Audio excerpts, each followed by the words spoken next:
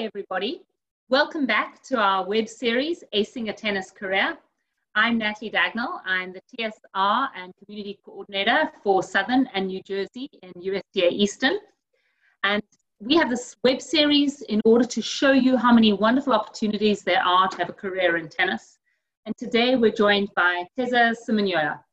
Teza, welcome to our show. Thank you. Thank you for having me. Let me give you a little bit of background about Teza. He's got a really interesting story to tell us. He started his tennis career in Zambia, where he became the #1 junior player. And then he obtained a US scholarship to play for Concordia College out of Bronxville, New York. So he moved over to the US. His dream was to go pro, but he actually landed up becoming a professional coach. And he has coached a numerous number of young people, some of them who are playing at some of the best schools in the country. He has an incredible record of coaching. He runs his own academy, has an academy back in Zambia called Sochabi, and he also has his own academy here in the US called Teza Tennis. And his goal through these academies is to improve children's lives through tennis and academics. Welcome to our show, Teza. We're so happy to have you here today. I'm so happy to be here. Thank you. So how have you been doing through lockdown and now starting to open up under all the social distancing guidelines? It was tough before, just to be home. When you're active running around on the tennis court, it was, and those kids are mostly like my, friends. You spend so much time with them, so you know each other well. So when you're off in lockdown, it's just a hard time just sitting down while finishing up all the Netflix you could finish. So it's just yeah. But now it's opening up, it's exciting to see where everyone is, and then it's almost like you were working on something and then you have to start over, start to build up from where you were. But yeah, there's a little bit of a gap. Yeah. Well, at least you're back out there, as you say, and I think the kids are really happy to be back on the court. Yes. So Teza, let's dive into your story. Tell us a little bit about your journey with tennis. When did you first pick up a racket? I picked up the racket. I think that my story would be complete if I say everything that led me to picking up a racket. Okay. The funny thing is that, my father started playing tennis in a village. Was interested in tennis in the village in Zambia, in the northern part of Zambia. And he was only interested because he was like a boy to missionaries that were in that village. He wasn't allowed to play with them. He wasn't allowed to play tennis with them, but he was allowed to be just a boy. And sometimes, like when they were away and they left the tennis ball, something, he would use a stick to try to hit the ball with his friends or something. So and that's like a very remote area. So when he did that, and then he moved later on through his education, he moved to a much more affluent area. Tennis was there, and that's how he picked, of course he was in love with it. And then he started playing, and then us as the kids, we just ran into it because of him at the tennis club that he went to. So, and tell us, did the missionaries build those tennis courts or a tennis court in that little remote village? Was it a real court? They just built those tennis courts. They built a tennis court, while they were the mission. They would enjoy some sort of sport, but they didn't build them to last. They just built them for them to enjoy themselves. Okay. So that's how I started tennis, and it's a huge part of my family's life because of that little, incident. Then I'll call it an incident, luck, whatever. Yeah. So you started playing because your dad loved it and he exposed you as kids. You were still in Zambia. How did you get into competition? How did you start to really get to the level you got to? First of all, in those areas, they were playing some tournaments, Other parts, most of these countries, like there are parts that are well-to-do that can get to play these other sports and other places don't get a chance to, And so when we went in those areas, they were playing tennis, but in a family of a lot of boys, that was like it's so easy to just jump into competition, And actually, the funny story I have is that I was born lefty. you know, and then I used to go to this tennis club that my father started playing tennis in, and I started playing lefty, and no one was playing lefty, but my goal was already, even at that age, at 8 years old, my goal was to play in tournaments, and since nobody else was playing lefty, I thought I wasn't going to be allowed to play a tournament with my left hand, so I changed. I started using my right hand. So up to today, I use my right hand for tennis. Can you use both? Are you a little bit ambidextrous, or you just stick to right? I just, like, I eat with my left. I play soccer with my left, but tennis is long gone now. Wow. So tell us a bit about your tournament life and getting to become the #1 player in Zambia. Yeah, so when they started playing those tournaments, we moved to this other small town in Zambia, and there was this coach. She was a German coach. You know, she was teaching most of the top players in the country. So we, in order to be a part of it, you know, you had to really feel like, yeah, you were talented. You know, I mean, you had to feel like you deserved it. So we worked hard to play with her, and then she would take kids to go and play tournaments. That's how I was introduced to tournaments. And then from the tournaments, they'll select people to go and play national tournaments, and national tournaments instead going to international. So my goal, I mean, my nature is already competitive, so that line was really, really easy to try to go for, you know. So that's what I fell in love with it already. And was your goal to get to the United States specifically, or play college tennis? No, just like most kids when I grew up, the goal was to play professional tennis. You know, you feel like the glamorous life. You know, you're all over playing all these Grand Slams. Actually, my goal Grand Slam was to play the French Open. But coming to the US, to me, was almost like just giving me a chance to come and be in an area where I could be practicing a lot, trying to get better. You know, so it was like, I need to go there because it's just going to help my tennis, you know. So you came over to Concordia College. That must have been quite a big move to leave your country to play college tennis. Can you tell us some of the highs and the lows of being a college athlete in a foreign country? So, I mean, the academic and school part was fine because my father already had instilled that thing. Like if you don't do well in your school, you're not going to play tennis. So, but the tough part is like, you know, you watch these movies about New York, you hear, you know, so you feel like, you know, I'm going to get to the airport, somebody's going to have a gun or something. So just those things were scary. But actually, I had a couple schools that were giving me offers to come here. But my brother, Keller, was already at Concordia College. So going to this whole country, like I've never flown over an ocean that you know, a lot. I came here for a month. I played some tournaments here for a month just to get used to it. And then I went back, and just like, it was scary because you're just going to like a whole different planet. Yeah. You know, that's how it felt for me. But my brother was here, so I didn't want to go anywhere else that I didn't know anyone around.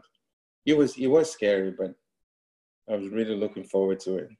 And you had a great time. It sounds like you did really well. Yes. What were some of your best moments in college that you could share with our listeners?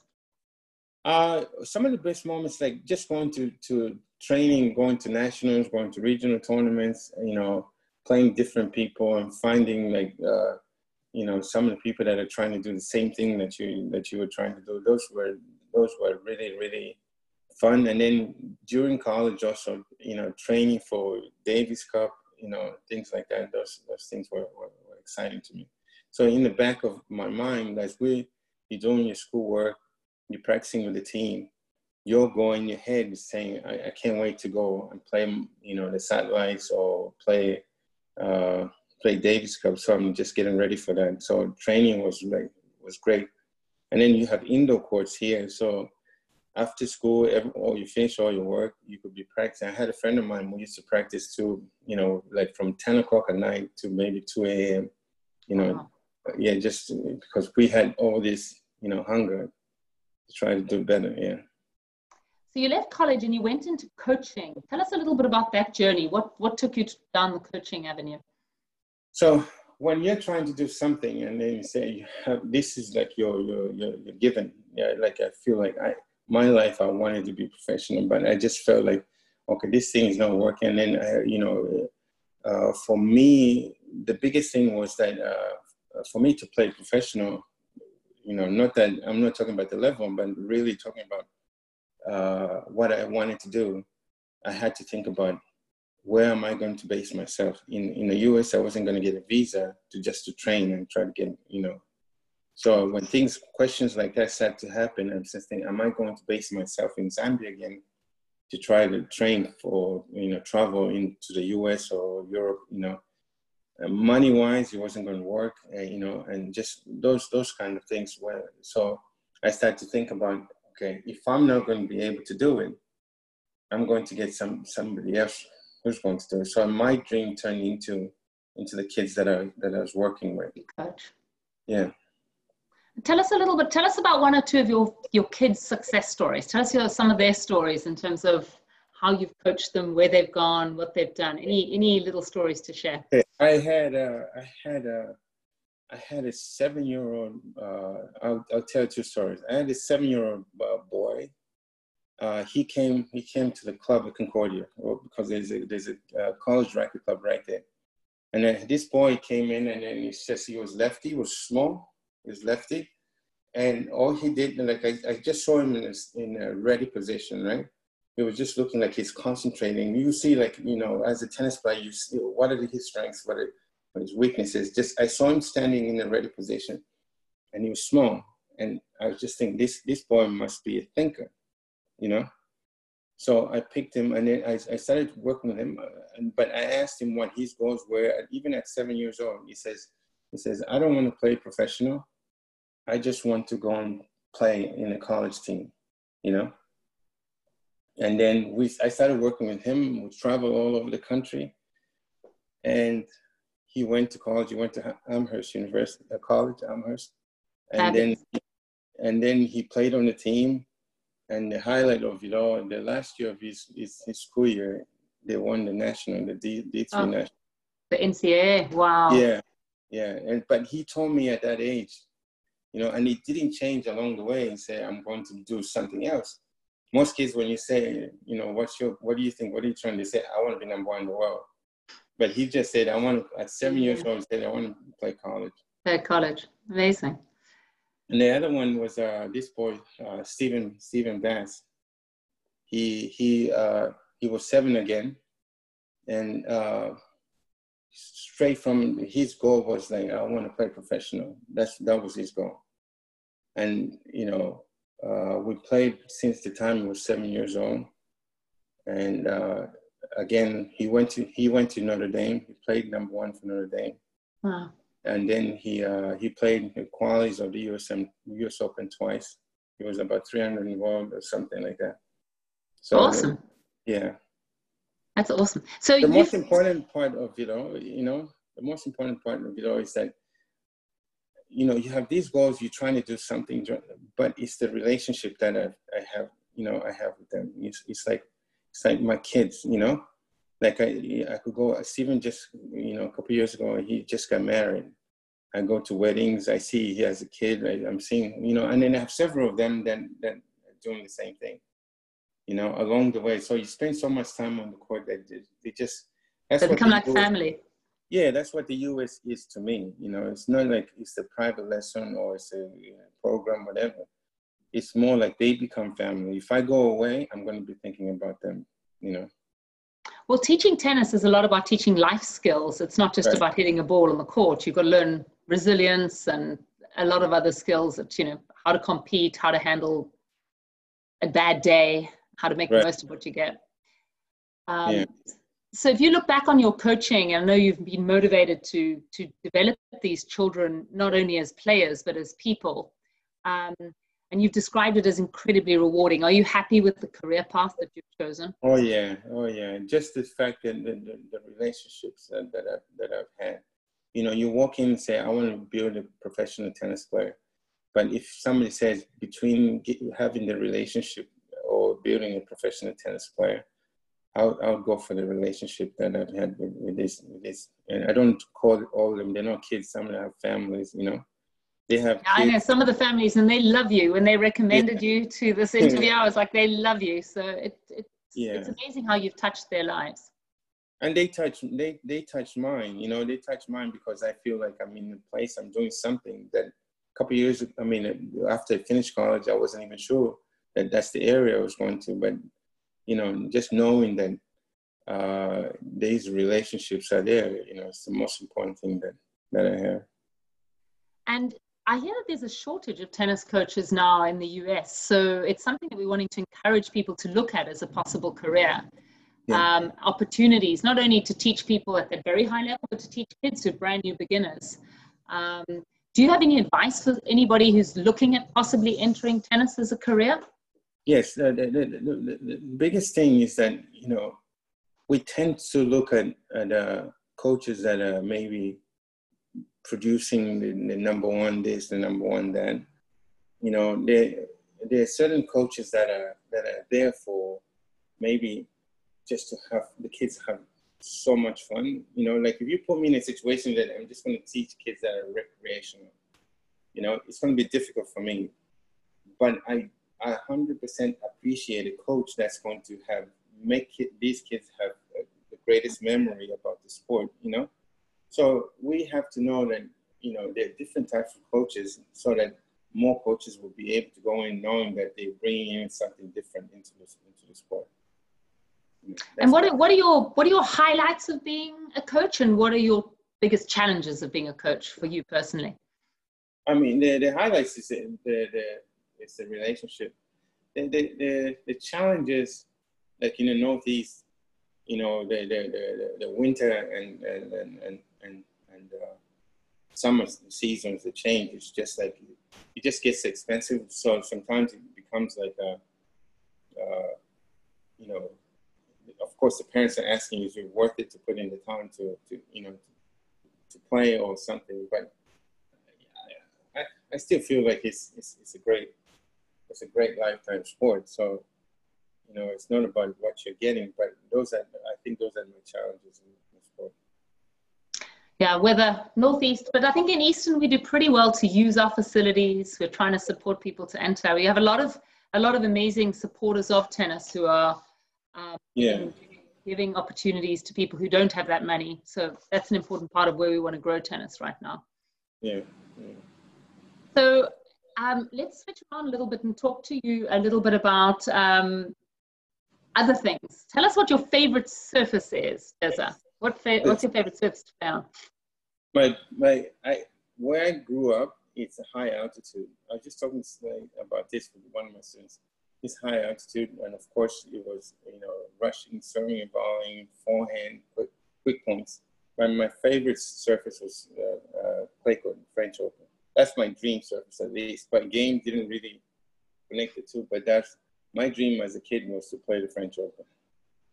Yeah, clay is so much fun. So would that be your favorite Grand Slam as well? Yes. Yeah. Okay. And I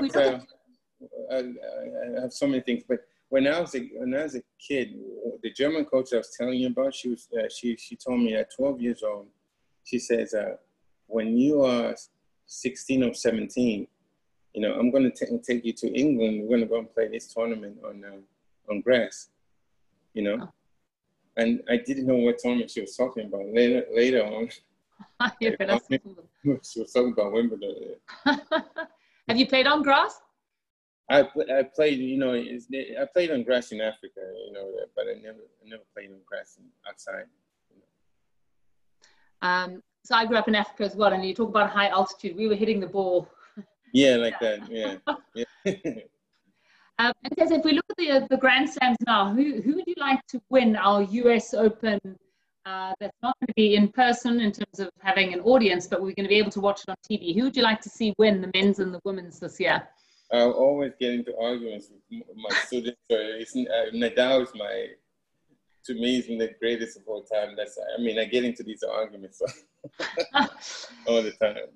So Nadal for the men's. What about the women? I like of course, I like Serena. I would like her to finish up. You know, like I feel like she's 1 or 2 Grand Slams behind. You know, so I like her, but I like some of the new ones. What's her name? She's from New Jersey, I think. Anisimova. Oh yes, yeah. Yeah, I like Fabulous. her. That would be fun. I think we Yeah. might have an opportunity to see some new winners this year with Yeah. with the fact that it's an unusual time. So that's exciting in itself. Yeah. Teza, thank you so much for coming on our show and sharing your amazing story. Keep doing the brilliant work that you're doing with all the kids. They're lucky to have you. Thank you very much. Thank you. Thank you for having me. Mm-hmm.